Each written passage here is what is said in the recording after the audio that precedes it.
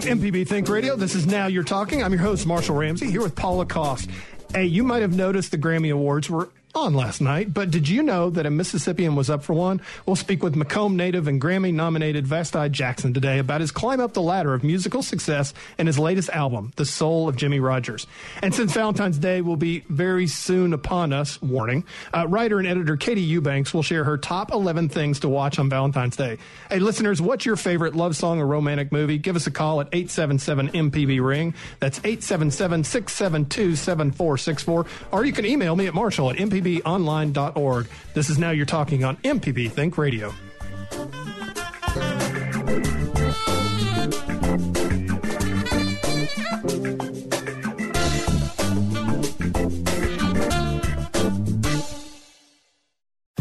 This is an MPB Think Radio podcast.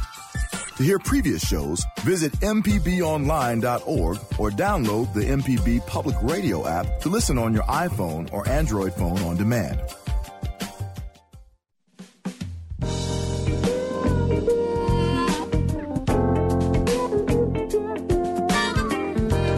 Welcome back. This is Now You're Talking on MPB Think Radio. I'm joined with Paula Cost, who is in the house. Paul, happy Valentine's Day, a day early. Marshall, thank you. I look forward to seeing you tomorrow morning bright and early and giving you my Valentine's present to you. Yeah, and it won't be candy. It will not be a heart. Or cake. It may be a heart. It may be my heart as it comes out of my mouth. So, Do you know who that is playing in the background? That's Vasti. That was Bobby Rush, actually. That was Bobby Rush? Yes. I'll be darned. Nice. Hey, I love the title. I'm Grammy winner Bobby Rush. We can throw that out there. 84 years old, Grammy winner Bobby Rush. Whoa, okay. But anyway... Yeah, we got a little ring in here. I don't know why. He did. It was a little bit high. But I tell you what, the good news is, what a great title for an album. Porcupine Me. I know. And speaking of Vasti, who will be here in the studio today? He is on that song. Yeah, and I believe Bobby and Vasti were in the same category. So yeah, they were. Mm-hmm. That's I mean, seriously, losing. It's like I lost the Pulitzer to a friend. I know. And I was like really mad I lost the Pulitzer, but I was glad my friend won, kind of. But I was still mad that I won it. So yeah, I completely get that. Also, we're going to have Katie Eubanks in the studio, and she'll be sharing her top 11 things to watch on Valentine's Day. Paul, what's your favorite romantic movie? Oh, man, I love a Tom Hanks and, You've Got Mail. Yeah. There's another one I was thinking about, Serendipity. Do you remember when that movie came out? Yeah. I always thought it was such a unique movie where they went through all the different phases of trying to find each other after Wait they a minute, met. are you telling me you're a little bit of a softie here? I like movies. I like romantic movies like that. Yeah, I do too. Now I do like my action movies, but there's a time for it for sure. Now, if you've been married as long as I have, The Shining starts becoming kind of romantic, That's classic. Yeah, here you go. I got you a present. Here's Johnny, on that. So, yeah, no, but Katie's going to have her list. I was thinking about that, though. Tom Hanks, really, him and Sleepless in Seattle, both. Yes. I mean, him and Meg Ryan, great chemistry. They really do. Another one I think about, Kevin Costner's been in so many good romantic movies. Yeah. For me as a sports guy, I love the movie for the love of the game, the baseball movie where he's a pitcher, and it's all based around on the relationship that he had with his girlfriend at the time and then became wife. And I just love that kind of stuff. See, I think Castaway is one of the greatest Tom Hanks romantic movies, and I'm not talking about his love for Kelly, and that's what kept him alive on the island. I mean his love for Wilson. Wilson, no doubt. Exactly. I agree. Yeah, I mean, that was like, okay, I really, truly cried when Wilson floated away. That's very sad. So definitely on that. Did you watch the Grammys last night? Sheree, did you watch it? I saw highlights. I didn't actually watch it on television, but apparently with the production, the production was a complete nightmare. Yeah. I mean, the sound and everything else. F-bombs were being dropped. I think Adele dropped the F-bomb. Well, she had to do like a mulligan. She hit it off the tee and she had to start over. So right. Pretty crazy. I know. I was thinking Mariah Carey even probably would have been crying and saying she needed a vacation after that. So. Why are the Grammys so long? I don't know. They're like 5 hours long. You can take a nap and wake up and they'll still be on. You know what? You can wake up the next day and watch all the clips and pretty much save yourself 4.5 hours on that easy. That's what I love about the internet. I was instantly able to watch Beyonce's song within like 10 minutes after she finished performing. I was like, okay, this is amazing. Same thing for Bruno. I got up this morning and watched both of his performances, Bruno Mars. Was he not great? He was great. And man. Yeah. Just tipping. He's probably gained a lot of new fans last night. If folks didn't know about him, they knew about him after last night's performances. He really did. And CeeLo, he looked like a gold pile candy of wrapper. Yeah, I was going to say something a little more crude, but yeah, no, it's like, what was he thinking on that? Oh, no, I know what he's thinking. My career's gone. I need to do something really rash. I'm just waiting for an explanation. I mean, a friend of mine says fashion is freedom. Okay, but he looked like a new member of the Avengers or something. And Ricky Smiley said he looked like a bag of pennies or something. It was crazy. Did you see those outfits, Paul? That was something else. It was out there. I don't know what that was on his head. Was his head just painted, or was it a golden robe? I mean, it looked like Goldfinger got a hold of him or something. It's like on that. I tell you, Beyonce was amazing. She's a force of nature, as she always is. She scared me, too. The headpiece, though, looked just like Mother Nature from the Santa Claus. Oh, yeah. I mean, it was the same headpiece. I mean, almost exactly. I even have proof right here. A friend of mine put this long status on Facebook about all of the Egyptian connections that she was portraying in the thing, because some people were saying, oh, this is Illuminati, this is some devil worshipping things, and my Facebook friend said, no, she's honoring some Egyptian gods. So she's always going to bring people to conversation. Always. I never watch television that deeply. I really don't. I'm usually like, Beyonce's on, I'll go get a snack and listen to her, and she's fantastic. But Adele actually gave her some love, even though, Beyonce didn't win. Adele's like, hey, you know what? I'm wearing my little lemon pin. I'm going to split this in half and give it to Beyonce. Right. And we didn't have to have anybody hop up on the stage and say that Beyonce deserved to win. I'm going to let you finish, but Beyonce was the best of all time. That was great. I thought that speech by Adele was very touching. Yeah. Classy. Yeah, it was classy to honor and give homage to somebody like Beyonce, because that was a very difficult category. Oh, I was kidding. Just talking to my mom, just thinking about how big Hello was and how the reviews that Adele's album got, and then Lemonade and all the visuals with the videos. It was a really hard decision. Yeah, it really was. And of course, I mean, seriously, if you're going to get beat by somebody, by Adele. Oh, yeah. I mean, seriously. Right. She can belt song. I'm looking forward to Investi, and he's going to come in just a few minutes and talk a little bit about his, of course, being nominated. Have you ever been, nominated for something really pretty cool, and then you didn't win, and then you're just, of course, the nice thing about me was I was sitting behind a computer, and I saw I lost, so I didn't have a billion people watching me as I lost. Right, that's different. That's got to be so tough. And it's like the Oscars, the people that lose should get a Best Acting award, because they're sitting there with a smile, nodding their head, going, I love you, man, I love you. Right. So it's good. So Valentine's Day, you got big plans? No. See? Awesome. Not really.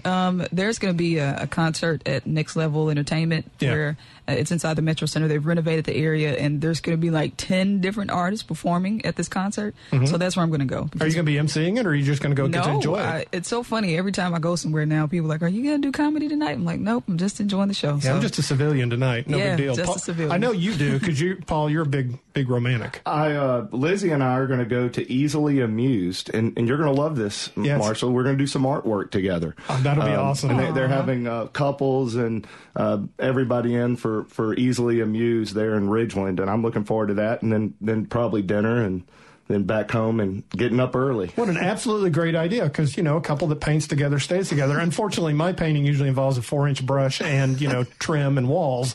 It doesn't have a canvas, but what a great idea to do that. It's a lot of fun. We did it this weekend with Cannon and Cole. They had the kids workshop for Valentine's this weekend on Saturday morning, and all the kids there, it was slam full. The whole room was full of kids and their parents, and they were drawing hearts. And you should have seen all the artistic flair that these kids put into those hearts. It was really fun to watch. Well, we spent the weekend mounting artwork for the big art show coming up at my wife's school, and so that's really cool for me because I get to see all the work from there. I've never been to one of those paint places because I generally paint on my own. Right. But that would be fun to do. It really would. Well, they put a lot of nice touches into it.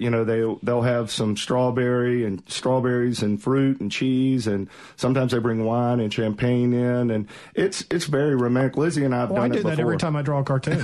I mean, I've got wine and cheese and strawberries and so forth. So, I mean, I make sure I do it upright too. On that, Amy and I actually did our Valentine's dinner this week, Saturday at lunch. That's actually smart. Yeah. It saves you from beating the crowd. Yeah. You get to beat the crowd because it's going to be crazy tonight. Oh, it's just nuts. And, of course, my son's taking his girlfriend out. He's got reservations, and he's all excited. He goes like, oh, I got a little tear coming out of my eyes. Like, I can't believe my baby's out going on a date. My favorite Valentine's story, Marshall, I got to share this with you, and I want you to share one with me. When I was in 6th grade, there was a girl named Marty Crosby. And, man, I was so in love with Marty Crosby. Maybe it was 4th grade. And I got my father to take me to the CVS, and I got a big thing of chocolates with the hearts. Well, that's where I'm going tonight. And her dad was the athletic director at Jackson Prep, and her brother was a big football player there. And, of course, you know, here I am in 4th grade. So I ran up to the door, put it on her doorstep, rang the doorbell, ran back and got in the car with my dad and said, "Dad, take off quick. We got to get out of here." And my dad said, "Well, what did she say? Did she like it?" And I said, "I don't know. I didn't stay around and wait. I rang the doorbell and left it." So the next day I asked her at school, I said, "Did you like my Valentine's present?" And she said, "No, I gave it to my big sister." Heart immediately broken. Oh, my God. It was like you were putting a flaming bag of dog poo on her porch or something. That was great. It's like ambush on that. Look, my favorite one, I don't know. I just remember many of Valentine's Day. I forgot it was Valentine's Day, and I was joining the mass of husbands that were sitting at the CVS or the Kroger or whatever at 10 o'clock at night, picking over all 5 cards that were left. I remember getting Amy one year a Homer Simpson Valentine's card that was in Spanish because that was the last one that was there. So how'd that go over with Amy? Well, the couch definitely hurts your spine. I'll just tell you that. So, I think after 23 years, she pretty much just tolerates me. Well, that's awesome. 23 years of marriage, never had an argument, still going strong, right? Well, we're still going strong. So definitely never had an argument. That's unrealistic. No. So, well, we're not going to bring that into the discussion right now. But we'll go ahead and wrap it up. Vasti Jackson's coming in. Of course, we got Katie Eubanks as well. And Paul's going to give us his special Valentine's workout plan, too. There you go. Oh, so, yeah. Okay. Got to lose weight. Got to look good. When you're going to be romantic and everything, you got to look good. Well, we want to hear from the listeners. What's your favorite love song or your favorite romantic movie? Ooh, yes, I love it. That's going to be very good. And, of course, you can give us a call at 877-MPB-RING. That's 877-672-7464. This is Now You're Talking on MPB Think Radio.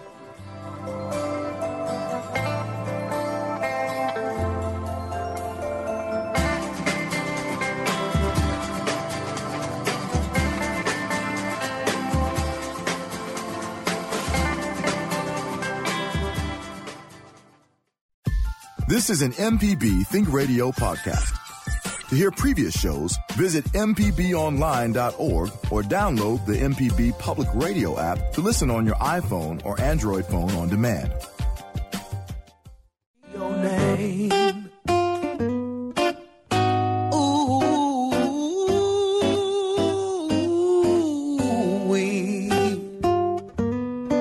Welcome back to Now You're Talking on MPB Think Radio, the pre-Valentine's Day edition, because we're all about the love today. And I tell you what, we got a great question of the day. What's your favorite romantic song or movie?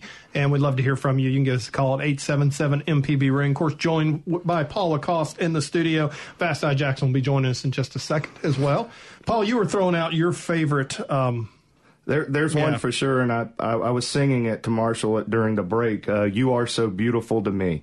I think that's just a classic love song. Yeah, and I actually sat down because I read Katie's list. She's going to come and give it to us, and it's very good, and she put a lot of thought into it. And I had a few thoughts here. These are just my top 10 romantic movies. Number 1, The Empire Strikes Back. Okay, now let me explain. Okay, I'll explain. I'll explain all these things. Number 1, Leia and Han, when Han's about to go down into the freezer. Yeah, she says, "I love you," and Han says, "I know." That is such a guy thing to say, and it was great because you know what? It was that moment that he saved her from kissing her brother anymore. That's right. It was a great, very romantic movie. Second one is Titanic. We're going to get to Vasti in just a second. That was great. Financially challenged Jack gets wealthy Rose to pose naked, but Rose won't return the favor by moving over on the floating door. Jack is turned into a popsicle. So there you go. It's a very romantic movie as well. Sharita, were you saying that Vasti is in the house? Very good. Vasti Jackson is very good to talk to. Congratulations on the nomination. That is huge. And congratulations on the album itself. It's fantastic.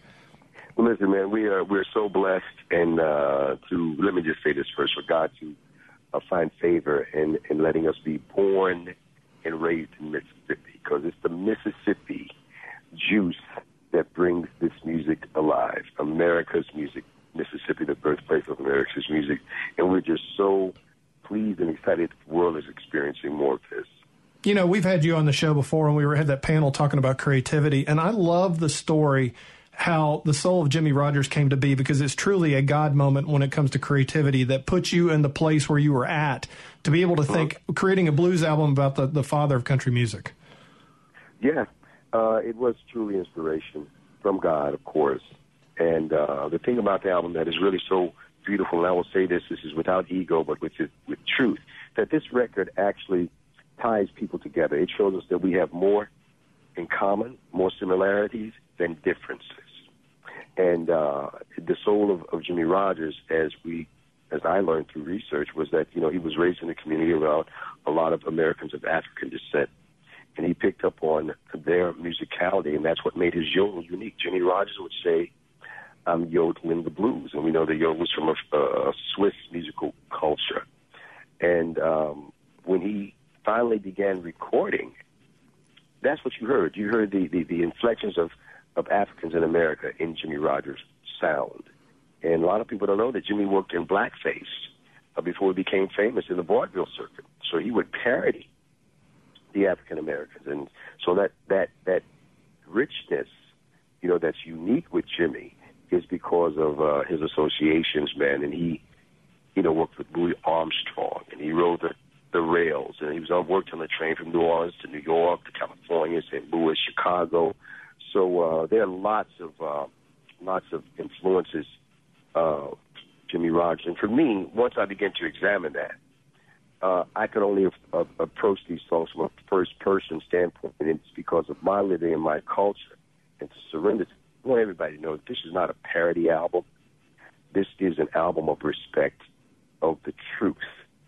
And there are no limitations. The thing that makes me so humble and proud is that the reach of this has extended so far. And it's an independent record. I did the complete record myself, financed it, produced it, recorded it. I'm the engineer, the solo guitar and vocalist, so that our people can know that you can accomplish this. You can do this in Mississippi, and it reached the highest echelons of musical arts with the Academy. It can happen. It happened with me.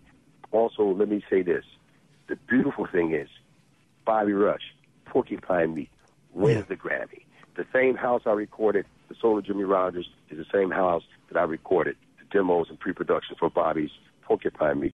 We're talking with Vasti Jackson, and of course, this is Now You're Talking on MPB Think Radio.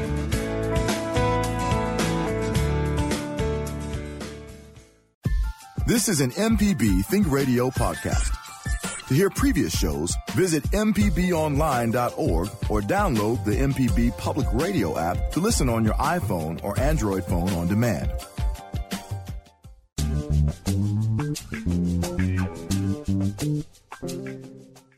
All right, welcome back. This is Now You're Talking on MPB Think Radio. We're talking with Vasti Jackson. Let me rephrase that. Grammy-nominated Vasti Jackson. Congratulations on that. That was, it's tough, too, and it's tough.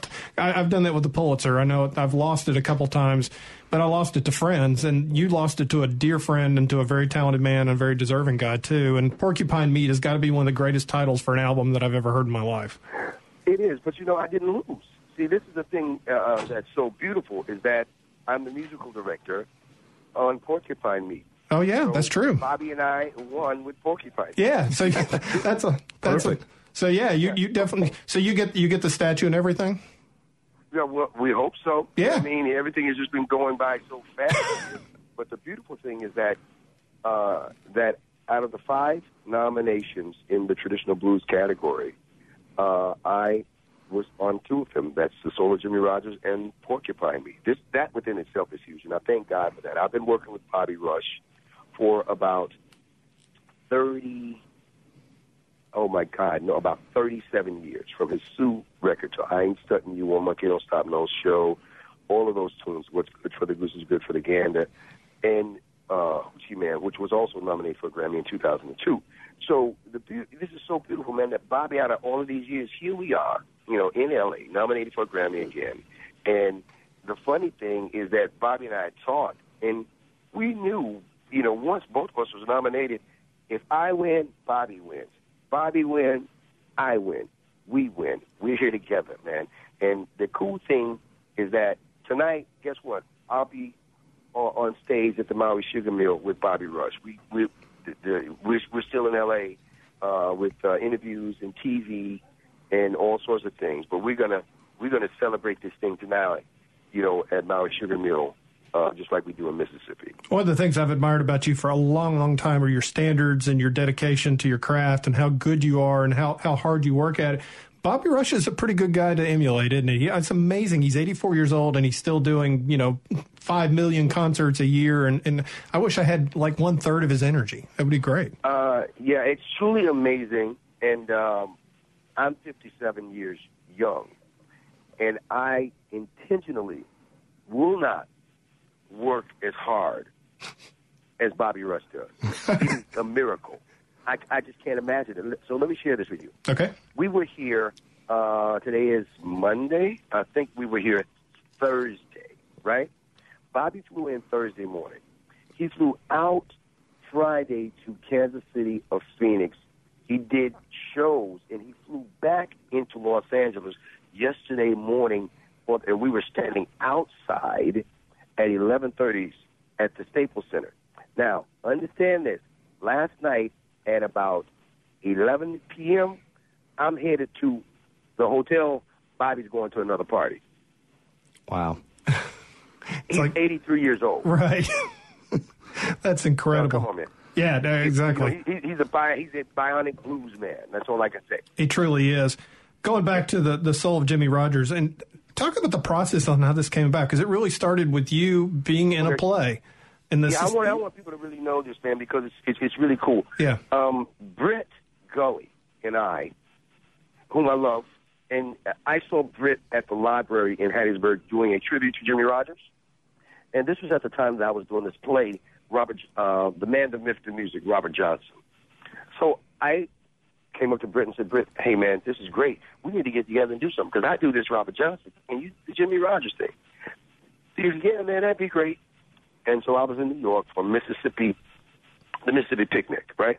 A few years later, I saw Britt. He was performing Jimmie Rodgers songs. Hey, man, last night, we were together. Oh, yeah, I remember that.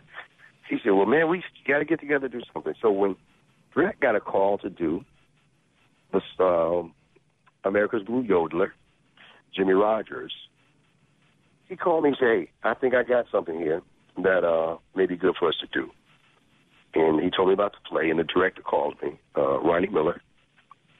And he said, well, Vasti, this part is for Hobo Bill.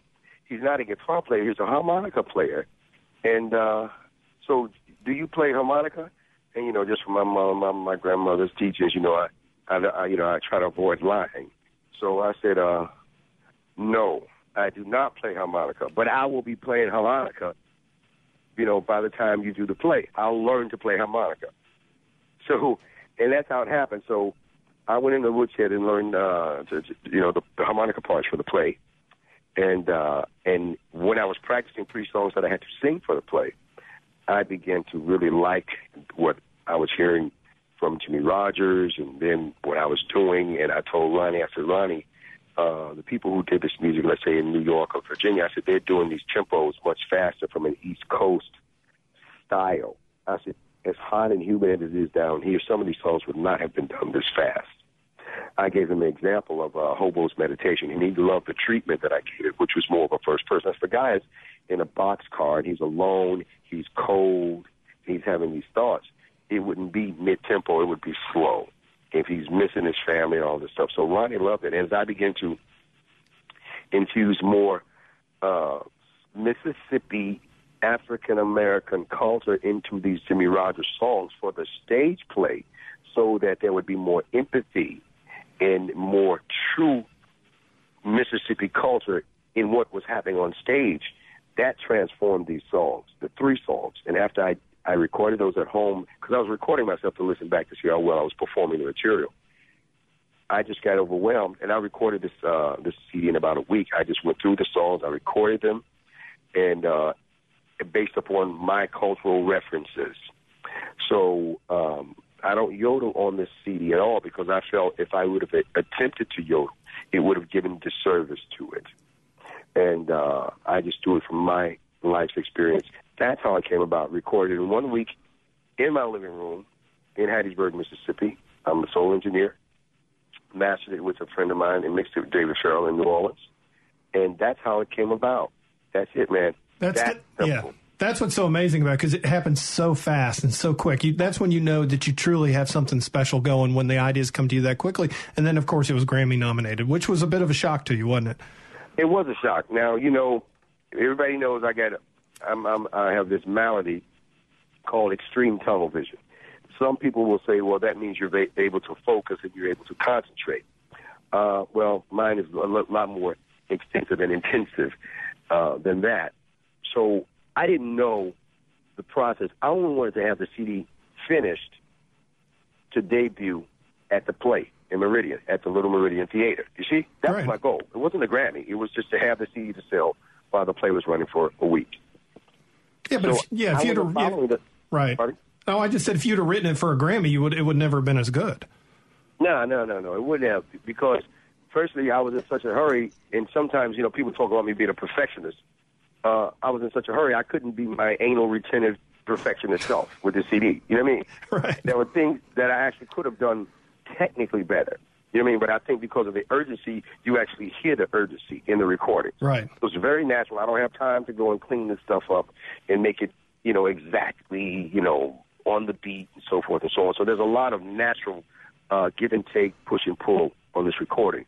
So when the preliminaries were going in for the Grammys, I don't know where I was, but I didn't know. I didn't know that I had made it through the first rounds. I didn't know if I made it through the second round. It just wasn't on my mind. I found out, like so many other people, online. Something came up on Google Notice or something, and I looked at it, and I'm like, So, and then I saw it somewhere else online. I said, Yeah, I'm like, well. And that's, well, you know what, let me go to NARAS. So I went to the NARAS site. Boom. There it is, nominated. That's how I found out. Wow. So you knew it wasn't fake news at that point? You knew it wasn't fake news at that point. You knew it was real. Yeah, that's when I knew it was real. I didn't really quite, you know, embrace it until I actually saw it on the official NARAS website. Right. I've got a question for you about, you know, when you were starting your career off and setting goals for yourself, setting long-term goals, short-term goals, and possibly share some of the people in your life that really helped you and motivated you along the way. And this is going to be a great opportunity for young musicians and people in the music industry to hear somebody that's been successful, that's had a great career. How did you make that happen? What would you tell them? Well, you know, the way I've done it, I don't know if I would tell people to do it this way, but I'm going to tell you right now how I did it. Being successful as a musician really didn't enter my mind. I come from a family of musicians, so the music was around the house all the time. We didn't have a car, but we had a piano in the pantry. We lived in the project, but we had a piano. Wow. My uncle had a trombone, my aunt had clarinet, trumpets, tubas, all of this stuff. So by the time I was 13, I was playing and making $1 or $4 or Coke or bag of chips or something with Big Moody and people, musicians in the neighborhood. So I never made a decision to become a musician or professional musician. It just kind of developed because music was always around the house, and this is the way we entertained each other. Yeah? Yeah. Yeah, just went from fun to, and now it's in. Of course, I know one thing about you is your work ethic is incredible, and that's one thing when young musicians get out there. I mean, you don't smoke, you don't drink, you don't take drugs. No. You have standards for your musicians on stage. I mean, you're a pro. Well, I don't even look at it like that. I mean, we can attach the term to professionalism in an intellectual sense, but it's really a God thing. You know, I have no need to hide my faith. You know what I mean? Right. I'm very secure in my faith. I'm very secure in that Jesus was a blues man. You know what I mean? Being a blues man has nothing to do with being a musician. You know what I mean? Right. You know, no more blues man than a reggae man than a country man, blah, blah, blah. It's about our living. You know what I mean? What we've come through and the journey of this thing that we call the blues, you know, from, you know, the west coast of Africa through Brazil and going up to the Caribbean and into the Americas. So with that, what I believe that for me to have focus and for to have clarity in the way the Holy Spirit speaks to me, that I can't have a lot of toxins in my body. Right. and I can't have a lot of toxins in my mind psychologically, and I need to avoid spiritual toxins, as well. So when I say the aspect of how would you do it from a professional standpoint, I think the best thing for you to do is to maintain clarity. You know what I mean? And that is to avoid toxins. You know what I mean? Negative attitudes, bad food. You know what I mean? Things of this nature. I'm a voracious reader, but the thing that is for me, now we're talking about to inspire the youth and say, if you're going to do this, study to show thyself approved, and look beyond your immediate environment or your immediate circle. One thing that in Mississippi is that we have so many naturally gifted musicians, yeah? Amen. That's true. And so, but we didn't have Google when I was growing up, so, or YouTube. So you can go online and query, anything about music or recording or business. So I would say in this day and age, take advantage of that. I didn't have that. The thing that propelled me was doing better music. We always were trying to make the music better, be a better player, a better writer, a better arranger. If there's so much, there's different types of learning. Of course, from the African American or the tradition in Mississippi, anyway, our greatest form of musical training is in the church. I mean, and I'm going to say because I was, indoctrinated into the Baptist religion, or I guess a denomination, that all of that stuff is ear training. No one cares about whether you can read music. You know what I mean? Right. Because it's more important to. Now I read and write music, and I suggest that everybody learn how to do that if you're going to be a musician, because it's another skill set that will help you so much. But if you can't hear the music, it really doesn't matter how well you read the music, because you will not be very musical.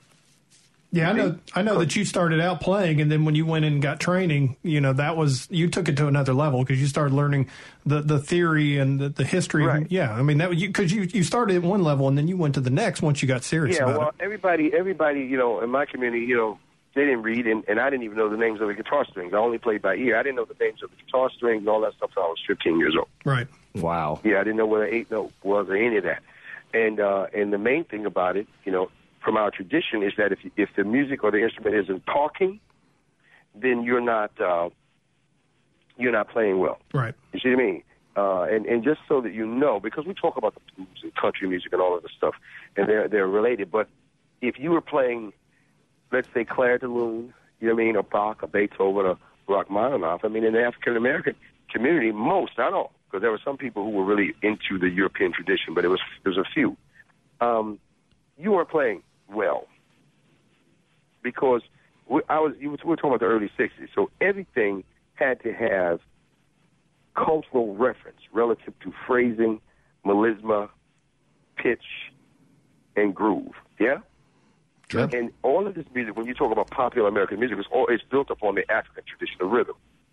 You see, and you can very easily hear that if you look at the aspect of, let's say, Metallica, for example.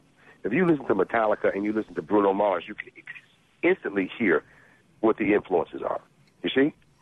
Yep. And so within that, it was more important for you to be able to play from a cultural reference that was based upon the African-American paradigm as opposed to the European-American paradigm. Now, my let's say, hodgepodge mashup was because my grandmother's grandfather was a white Irishman, you see. So I knew my white Irish Mississippi cousins.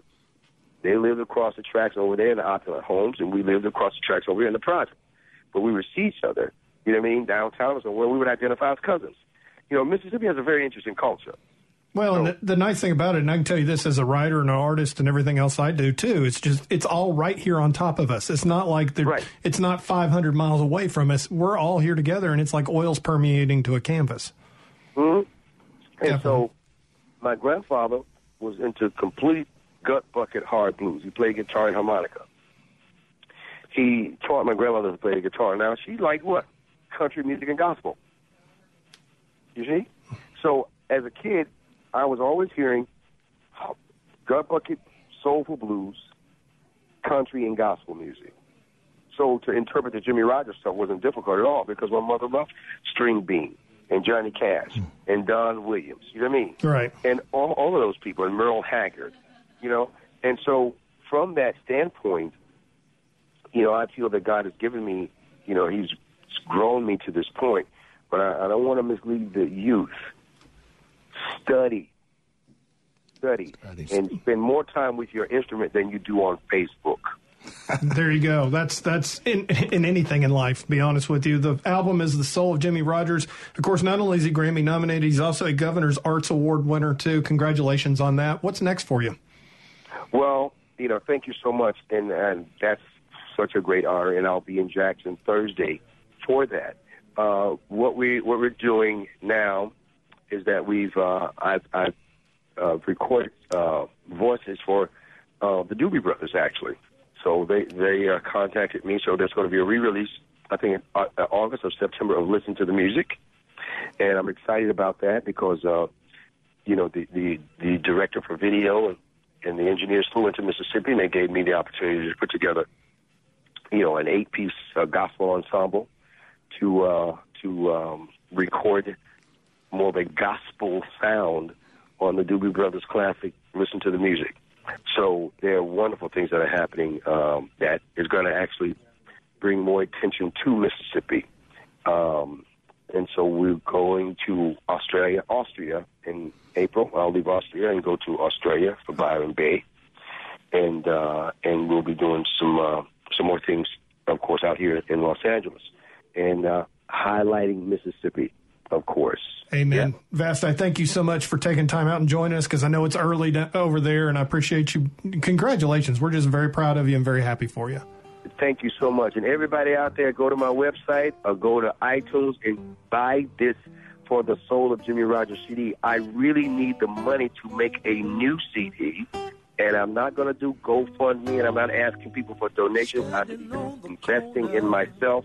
So support us, and we will support you. Thank you so much, Mr. Ramsey and Sharita. We love you all. Love you, Mississippi. See you in Jackson Thursday. We'll see you soon. All right. Question of the day is this. What's your favorite love song or romantic movie? You can give us a call at 877-MPB-RING. That's 877-672-7464. Katie Eubanks is going to be joining us just a second and talking about her favorite romantic movies. This is Now You're Talking on MPB Think Radio.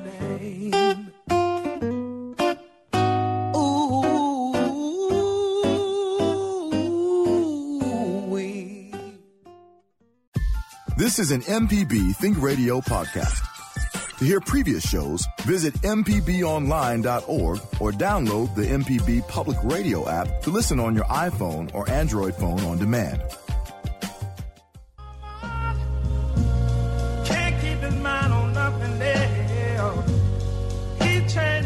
Welcome back. This is Now You're Talking on MPB Think Radio, the pre-Valentine's Day edition. I tell you what, question of the day, what's your favorite love song or romantic movie?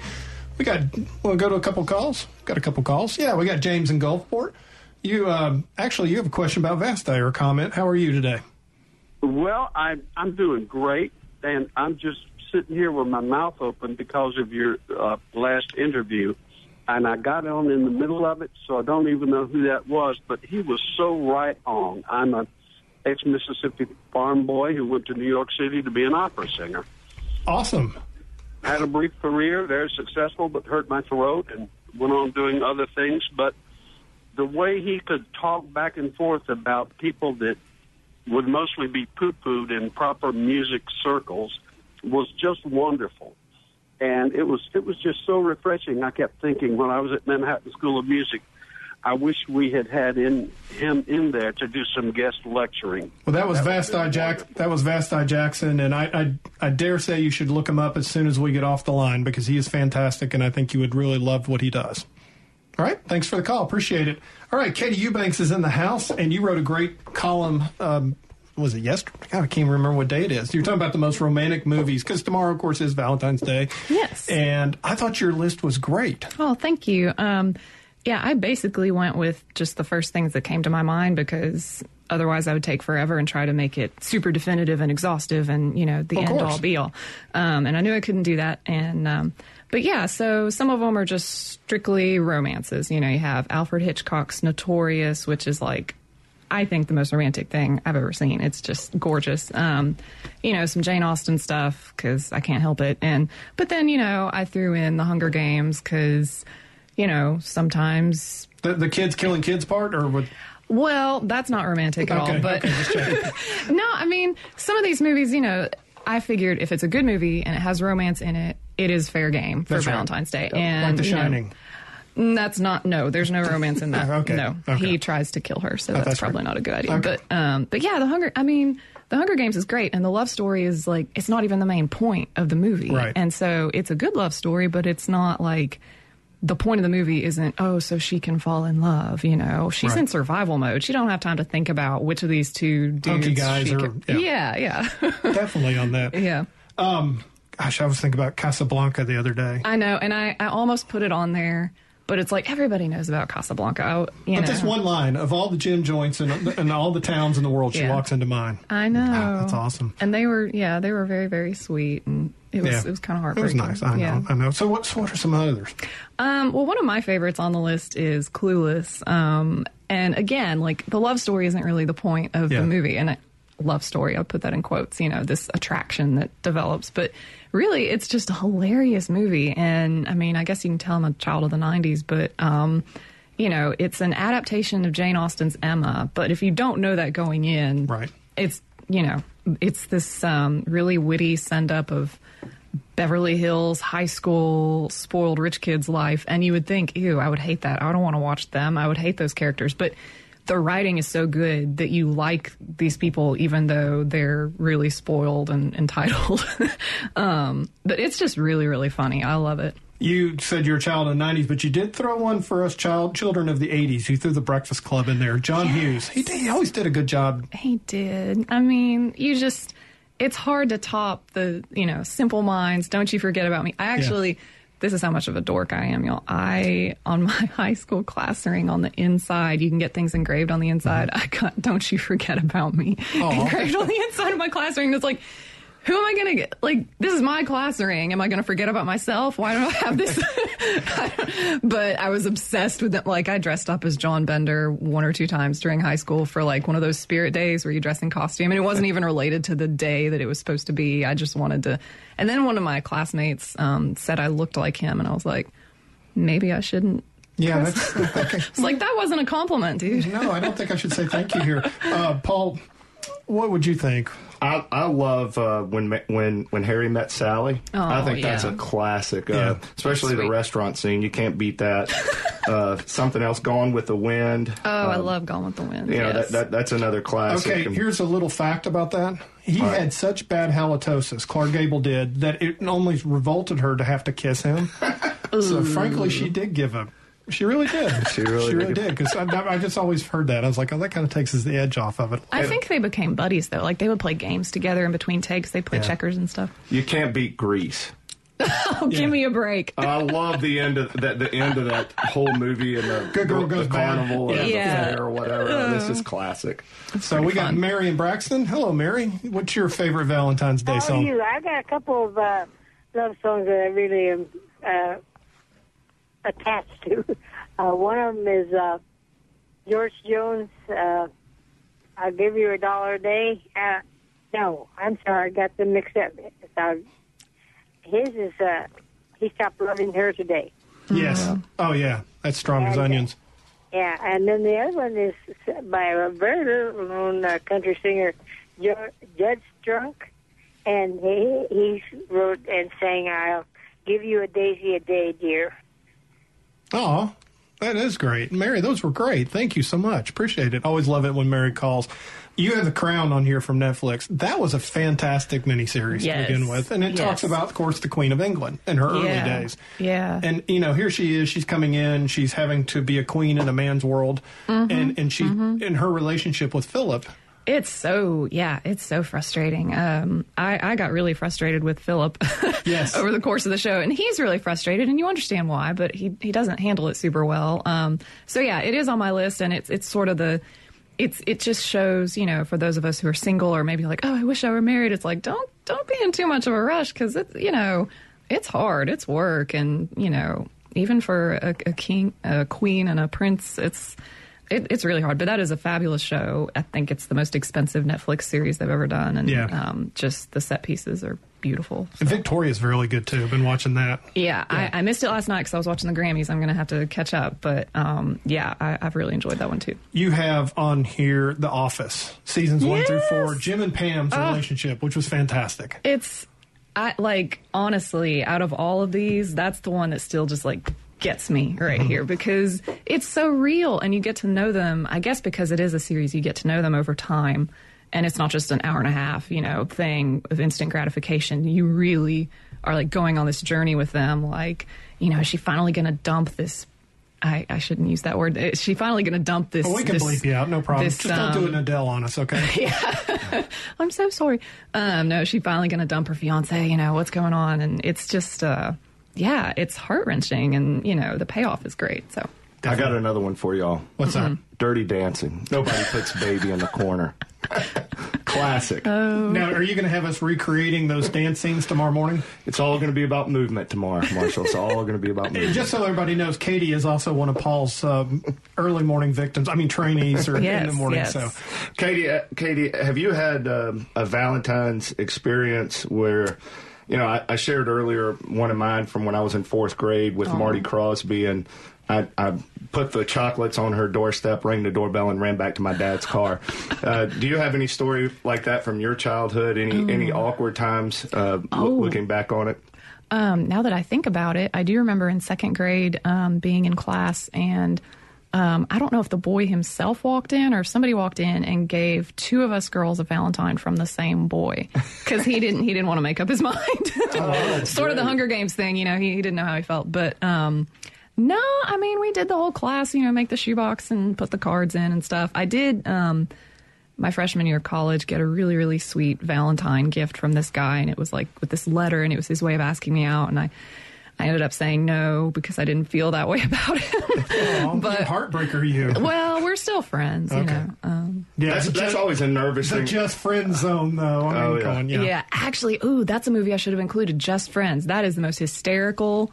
Oh, my word, it's so funny. Okay, you know what my favorite all-time movie is? Give it to us. Doc Holliday. I mean, I take that back. Doc Hollywood, not Doc Holliday. Doc Hollywood. I haven't seen Doc Hollywood. Well, it's one with Michael J. Fox, and the only reason I say that is because it was the first date that I went on with my wife. And he gets the pig. Yeah, he gets the pig. And for the car or whatever. Yeah, he wrecks his car in the middle of nowhere, South Carolina. It's basically the same plot as Cars. The movie Cars stole that from him, but it's fantastic. And the only reason I'm saying it's the most romantic is because I met my wife and we went on a date, and there you go. The rest is history. That's what you saw. Now, Katie, what about Titanic? Because I've been seeing some people debate about Titanic on the internet lately because they feel like Rose should have scooted over so Jack could get on the little thing with her. He turned into a popsicle. I mean, when I was 10 years old and, you know, my mom let me watch it and, you know, and I worked at the garage sale with my parents and saved up the $20 and told my dad, go get me Titanic, you know.